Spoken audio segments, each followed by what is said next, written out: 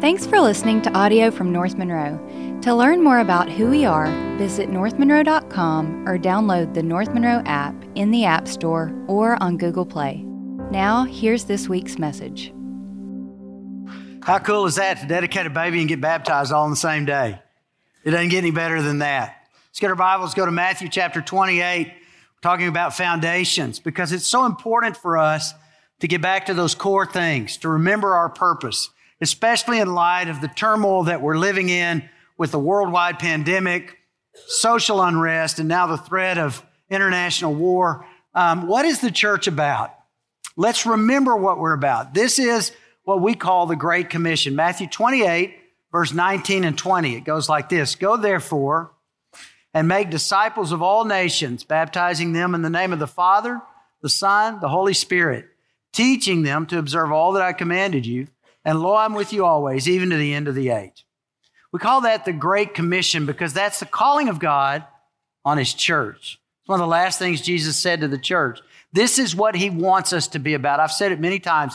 I believe that a great commitment to the Great Commission and the Great Commandment will always make a great church. And so from this, we lift out 5 foundations that are vital to us realizing and fulfilling God's calling for us. It starts with the message. The first foundation is a commitment to the message of Jesus. He said, teaching them to observe all that I've commanded you. And so we can extrapolate from that to understand that to be the totality of the Bible, that what we are to teach is the Bible. Not my opinion, not some latest fad, but we teach the Scripture. And the Scripture becomes our authority for everything, right? I can't add to it. I can't take away from it. I can only obey it.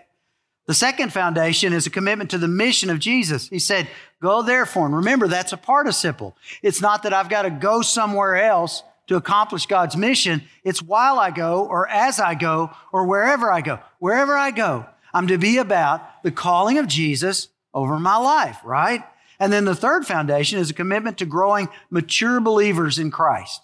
We make disciples. Go therefore and make disciples. Notice He doesn't say make converts. Now, converts are great and they're vital. And we want every person to come to a saving realization of Jesus Christ. But that's not the end of the story. Once birth has been achieved and the miracle of second birth is accomplished, you don't just leave the baby on their own, but we raise them up in the instruction of Christ so that they become fully mature followers of Jesus who can then reinvest in other people as well. And so this morning we come to the fourth, which is a commitment to multiply. It says, make disciples of who? Of your friends? Is that what it says? Make disciples of people in your sphere of influence? Is that what it says? What's it say? Make disciples of all nations. And if we want to achieve this calling to reach the nations with the gospel of Jesus Christ, then we have to multiply. And there's really a double meaning there. Not only is the church to multiply, but we multiply as we multiply. Multiplication becomes the means by which we achieve the commission. Let me show you something in 2 Timothy chapter 2, verse 2, okay? Put your finger on Matthew 28, 19 and 20. Let's go over to 2 Timothy chapter 2, verse 2. This is Paul. These are some of the last words Paul wrote. He's writing from prison. He's writing to his protege in the faith, Timothy. He says, the things which you have heard from me in the presence of many witnesses, these entrust to faithful men who will be able to teach others also. And I see 4 layers of discipleship here. The first is Paul. The things you have heard from me, Paul the writer. So we start with Paul. That's layer number 1. The second is Timothy. The things you, okay, Timothy, that's you have heard from me. And then the third layer is the people that we invest in. He says, give these to faithful men who will be able to teach others also. And that's that fourth layer is those others also. And here's what can happen. When we get our heads around multiplication, then my calling's not just to add one here, add one there, add one there, but I invest myself making disciples. And those disciples make disciples, and those disciples make disciples, then we begin to see multiplication. I believe that if every believer would sincerely make 5 disciples in his entire lifetime, we would change the world. Watch how it works. Let's take Paul's 4 layers of discipleship. Layer 1 reaches 5. So how many people do you have after that layer? Well, you've got 6 because you were, right? Let's drop you out. Let's just stay with the 5, okay? Layer 2 reaches 5. But this time it's 5 times 5, right? So there's 25. Then layer 3 reaches 5. Only this time it's 25 times 5. And so you reach 125. And by the 4th layer, if you reach 5 people, it's 125 times 5. That's 625 people. So if one person reaches 5 people who reach 5, who reach 5, who reach 5, then that one person has reached 780 people. Now, let's look at it this way. This morning, listening to my voice, whether online or in some other way, there's probably around 2,000 people at worship today. Suppose half of those got committed to multiplication. So they say 1,000. And they said, 1,000 people said, I'm going to reach 5 people in my lifetime. You know how many people we would reach? We would reach 780,000 people. If just 5 reach 5. You got it? You see how multiplication works? There's only 150,000 people in Ouachita Parish, so we're going to have to spread out a little bit if we're going to reach 780,000. And that's the means by which Jesus told us to do it. It will only be achieved through multiplication. And let me say this, when the church multiplies, the church grows. I've got to say this because there's this sort of backward tension that is occurring these days toward larger churches. You know, it used to be, if you saw a large church, you would say those people are fairly effective at fulfilling God's purpose. But now it's like something suspect because large churches only care about numbers, right? And so I don't know if I can trust a large church. That's the way a lot of people are feeling. That's the way a lot of pastors are thinking these days. Well, let me start with the numbers thing, okay? Numbers in and of themselves are not a bad thing. If numbers were a bad thing, then why is there a book in the Bible called Numbers? I mean, I don't think that God would have a book called Numbers if numbers were bad. The key is, why are you doing it? You see, counting people isn't wrong. The question is why you're counting people.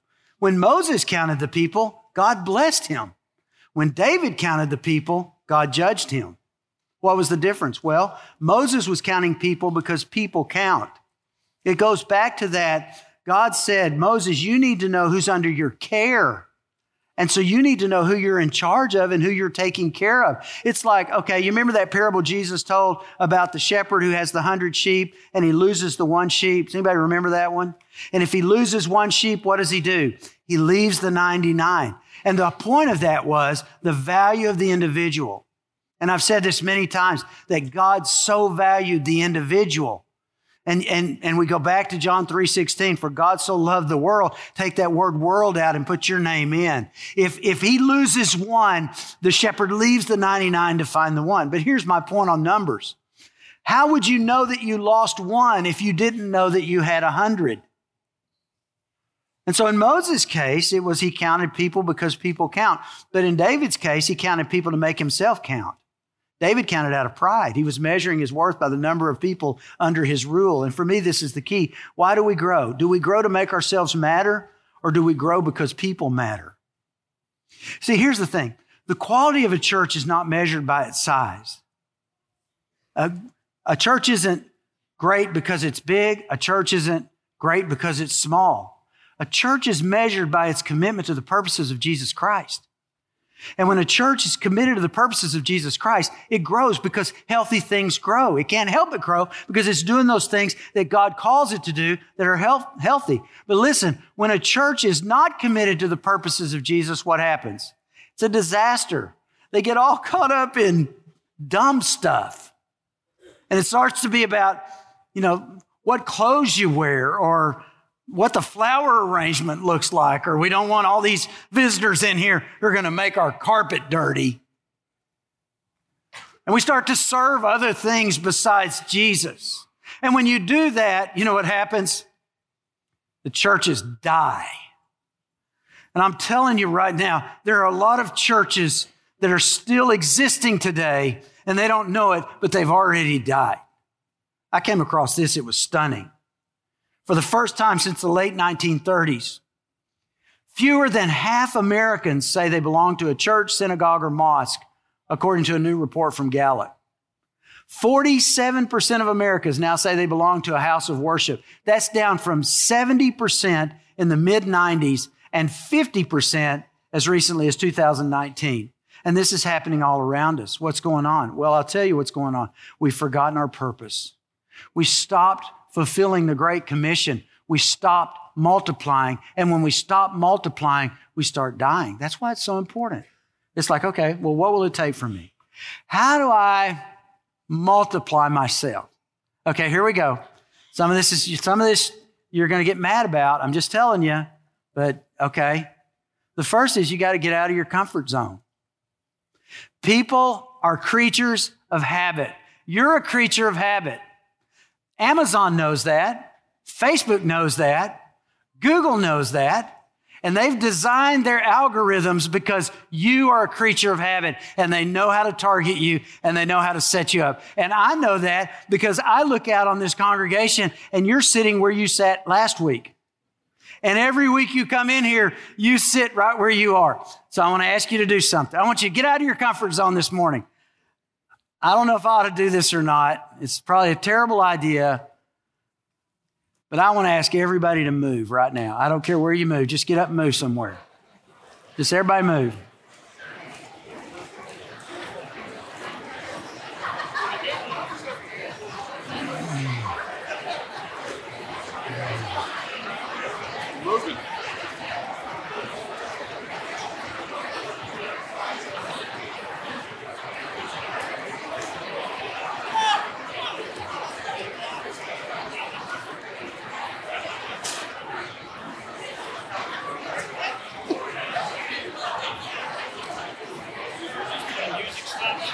Yeah, we need some music.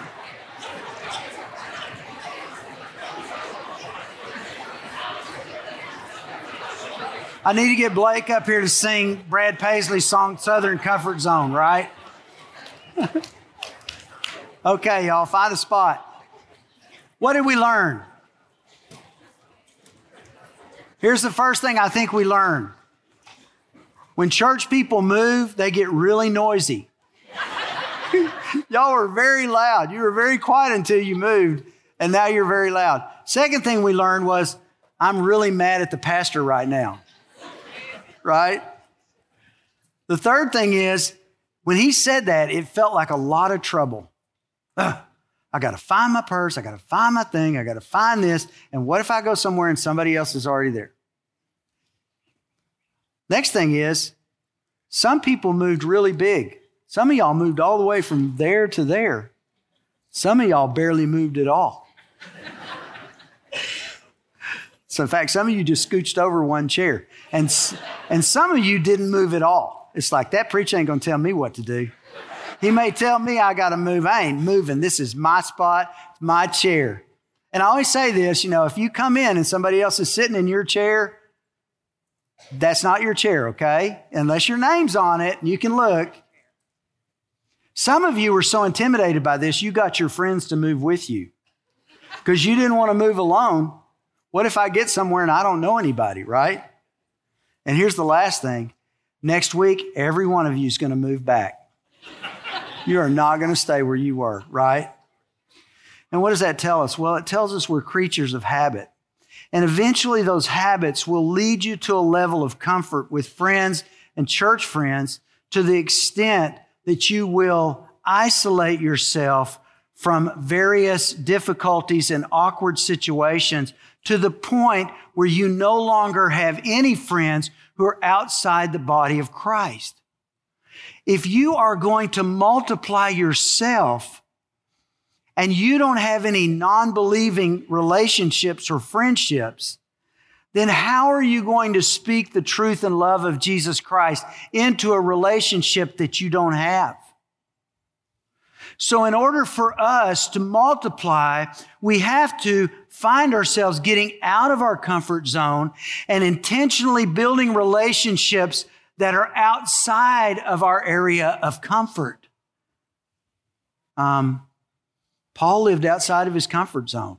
You're like, well, that was Paul, right? Paul had he pulled his shirt back and there's a big P on the underneath, and you go into a clothes booth and turn into Paul the Apostle. He could go anywhere and do anything and all that. Look, I think sometimes you're overestimating his giftedness. Yes, I mean, he was Paul. He was extraordinarily committed, extraordinarily gifted. No question about that. He did what few people have ever done. Maybe no one else has ever done.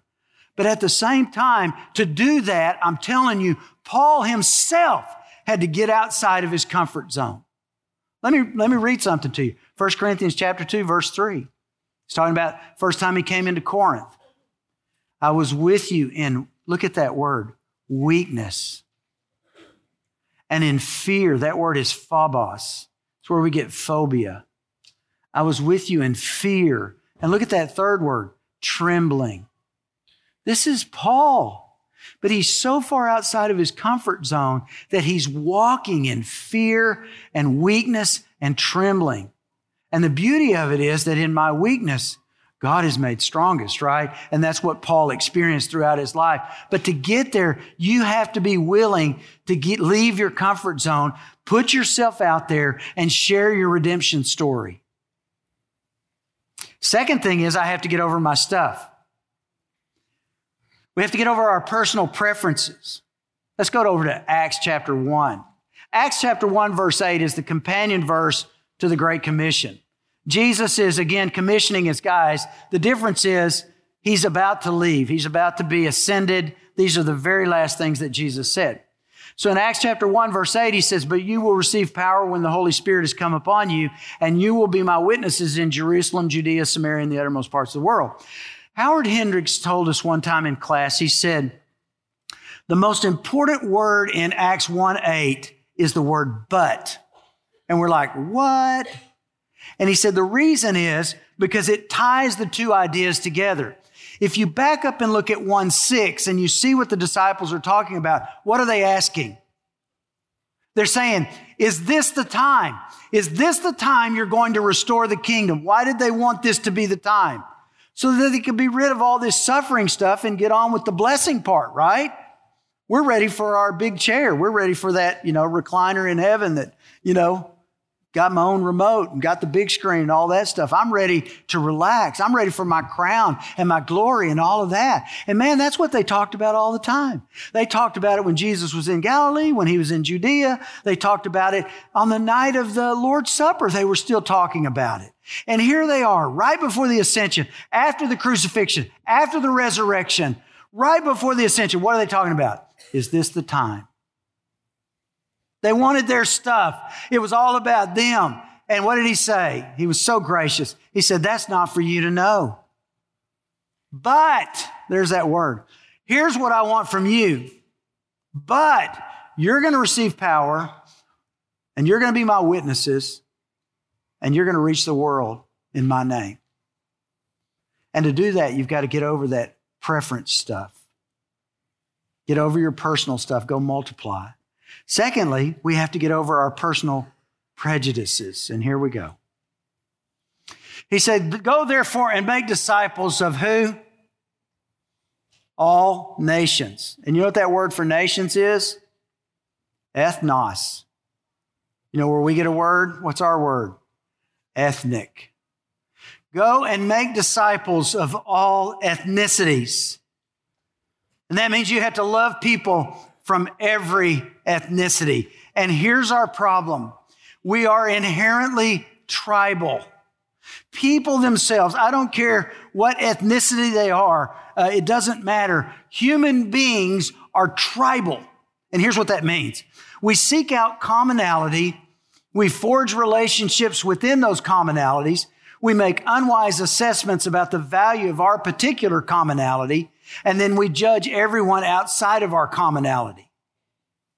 In our time, racial prejudice has come to define the tension between black people and white people. Whoopi Goldberg recently argued unsuccessfully on The View that what happened to the Jews was not racism because Jews were white and Germans were white. And of course, she was wrong, and that was the worst kind of racism because it was murderous racism. But I think it highlights a point in people's thinking, and that point is that prejudice only occurs between black and white, and that's simply not true. In the Dominican Republic, when our guys go to the Dominican Republic to do missions, The Dominicans are very prejudiced against the Haitians who live on the same island, but there's a divide between those two nationalities. In the Northeast United States, white Italians are very often very prejudiced against white Polish and vice versa. The Irish don't like the Czechs. The Polish don't like the Hungarians. And they live in specific neighborhoods based on ethnicity. And it's understood you didn't intermingle. I've got a friend who told me about his friends in a Mexican church. And he said, there's another Mexican church down the way there. Do you guys ever get together and worship with them? And he said those Mexicans in that church were very quick to tell him, those are not Mexicans, those are Hondurans, and we don't worship with them.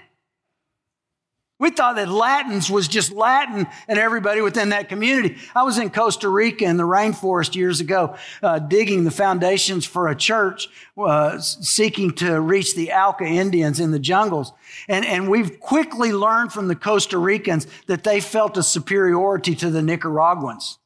I mean, prejudice comes in a wide variety of ways. It's not always even racial. It can be gender-driven. It can be financial. It can be social. It can be intellectual. The smarts and the dumbs, you know. I got tired of all those smart people feeling superior to me. You know what I mean? Political. In Paul's time, it was Jew versus Gentile. It really wasn't about the color of skin. It was the Jew-Gentile thing. And the church was constantly dealing with the tension between Jews and Gentiles. It surfaced in Acts chapter 6 when they're feeding the widows, and the Hebrew widows were getting better treatment than the Gentile widows, and the Greek widows were upset about it. And that's how they formed the deacons. It was at its core in everything that he did as the church developed and understood the gospel was to go to all people. It was very difficult for them to wrap their heads around that. And Paul taking the gospel to places like Greece and Rome. I mean, you have to understand that by doing that, he was taking the gospel to his most bitter enemies.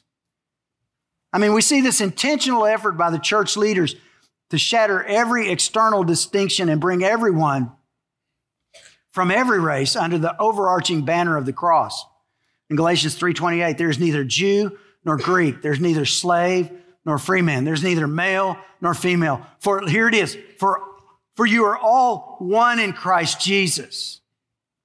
And when Paul began to take the gospel to places like Greece and Galatia and Corinth and Rome, he was at that moment taking the gospel to the people who had historically been his most bitter enemies. 100 years before Paul's writing, the Romans had invaded and totally dominated Israel and Jerusalem, and they hated it.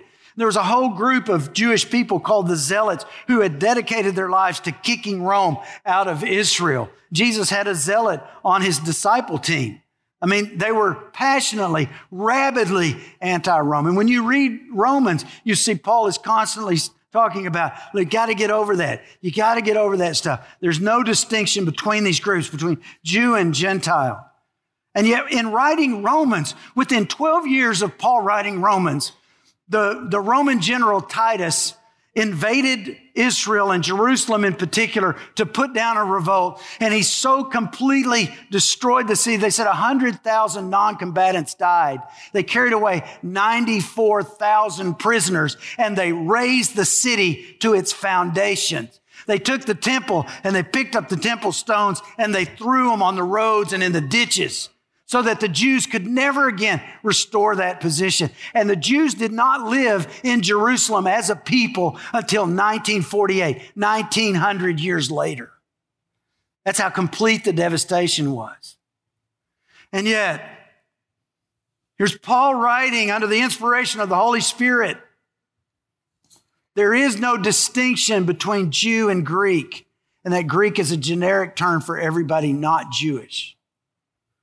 And by doing that, what they were saying is, and Paul in a very deep way, speaking from a deep place, much deeper than any of the racial prejudice you tend to harbor, he was saying, what I'm saying now is prejudice doesn't belong in the kingdom of God. You got it? The church was meant to be mosaic. It was not meant to be homogeneous. It's a mosaic. Make disciples of every nation. And to reach every nation, we have to love people in every nation. Here in this place, Jesus is the only identifier that matters. There's not Greek and Jew. There's not black and white. There's not Hispanic. There's not Costa Rican and Nicaraguan. There's not Haitian and Dominican. There's not Sterlington and OCS. Are you hearing me? There's not Neville and Ouachita or West Monroe. There's none of that. There's not River Oaks and this and that. There's not Bastrop and Rayville, all those things that divide us. We come together under the name of Jesus. And for us to accomplish multiplication, we have to abandon our prejudice. You've got to get over it. Get over your stuff. And then third, you got to get in the game. Got to get in the game. If we're going to reach these nations, you can't sit on the sideline. You are absolutely essential. In fact, you are so essential that I want you to make me non-essential. I went to the wedding retreat, the marriage weekend last weekend, and you know what was so cool? I was completely not essential. They didn't need me. They were like, if you want to come, fine. We don't really need you. I'm like, that's cool. A lot of people think that if the preacher hasn't talked to their friend, then their friend somehow is not going to get properly saved. Every one of you is essential, and God has given every one of you influence and gifts and talents and personality and background, life experiences that I don't have. Every single one of you is better than me in some way. In fact, many of you are better than me in a lot of ways. And I'm not going to be able to really significantly contribute to the calling that God has placed on your life because He placed that calling on you, right? And every one of us is uniquely equipped. We've got the craziest church here. You can't believe the people that are in this church.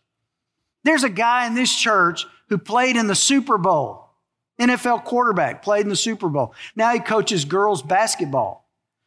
And he told me he thinks coaching girls basketball is way funner than the Super Bowl. True story. There's a guy here that fixes old gasoline pumps and makes them look brand new. It's the coolest thing. Email me later. I'll tell you who he is.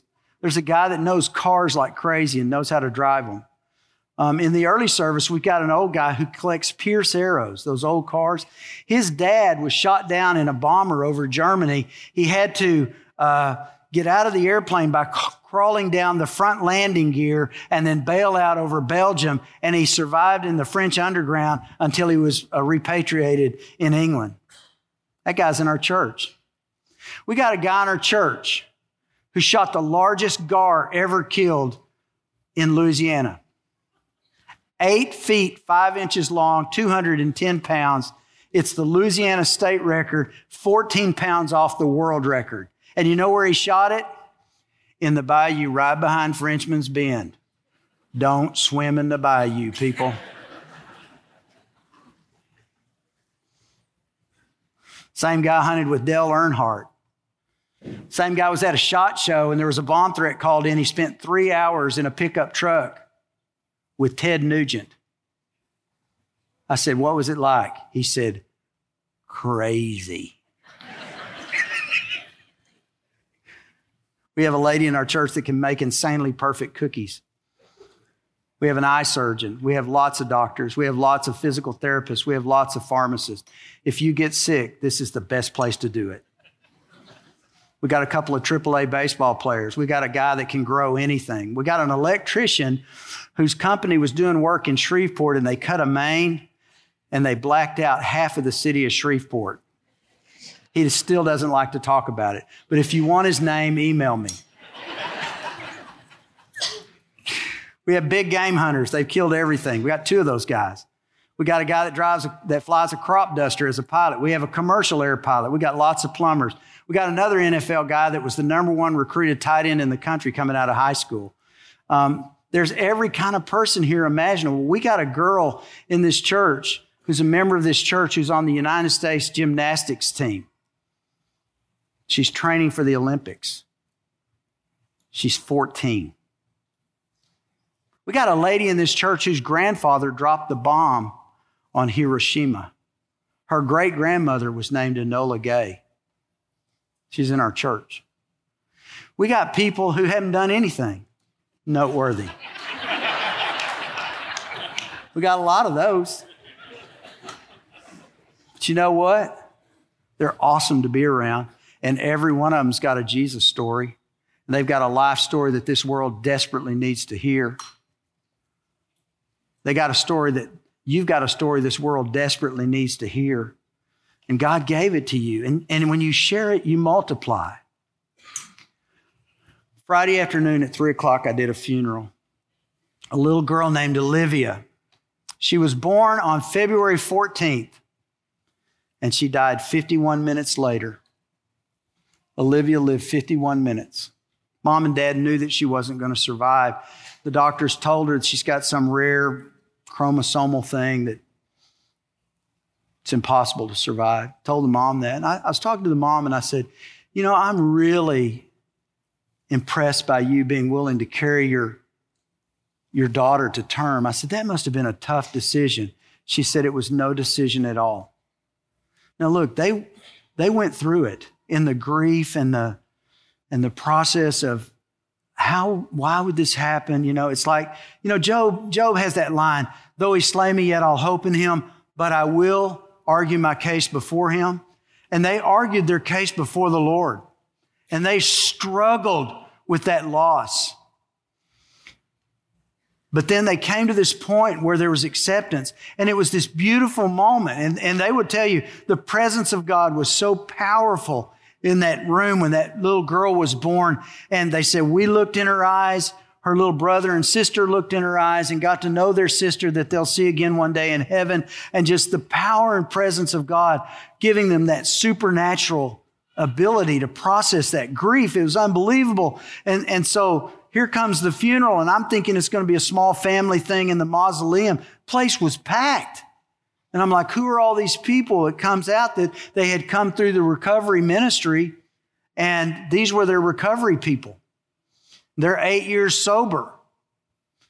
And this young mom who's lost her baby stands up, and I'm telling you, I was unnecessary. And I'm just sitting behind them, just tearing up, praising God, listening to the power of God in her life. And then her husband stood up, and he was way out of his comfort zone. He's been sober for 8 years.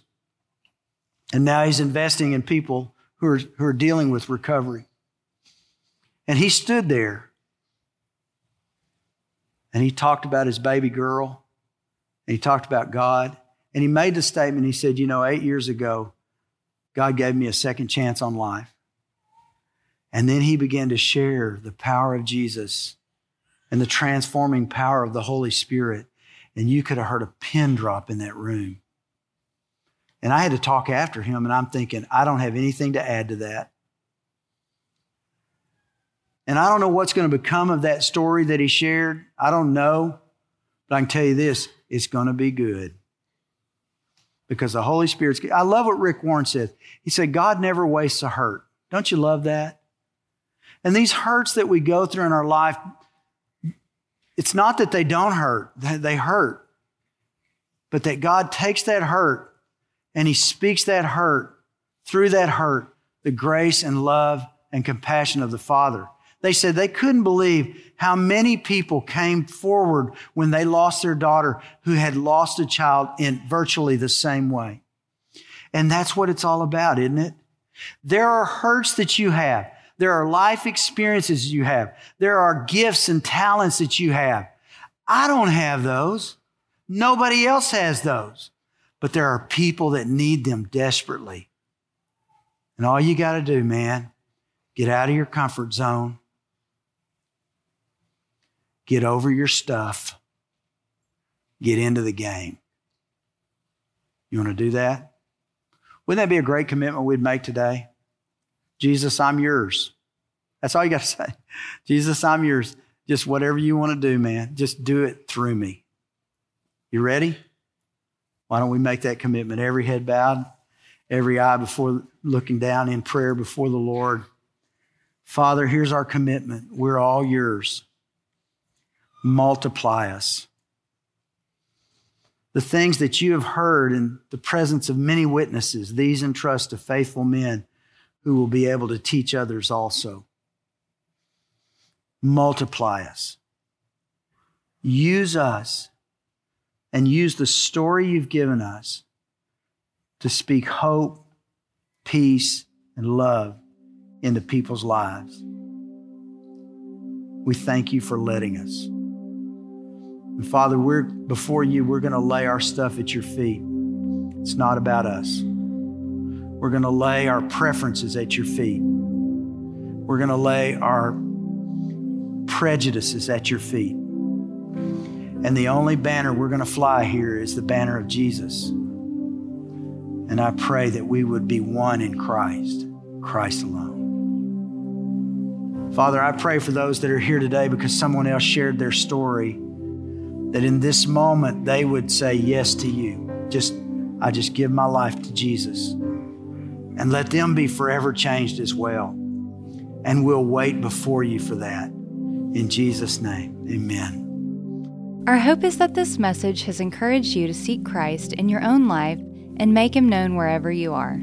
If you enjoyed the podcast, please subscribe on Spotify and Apple Podcasts and share it with a friend. Thanks for listening. We'll be back next week.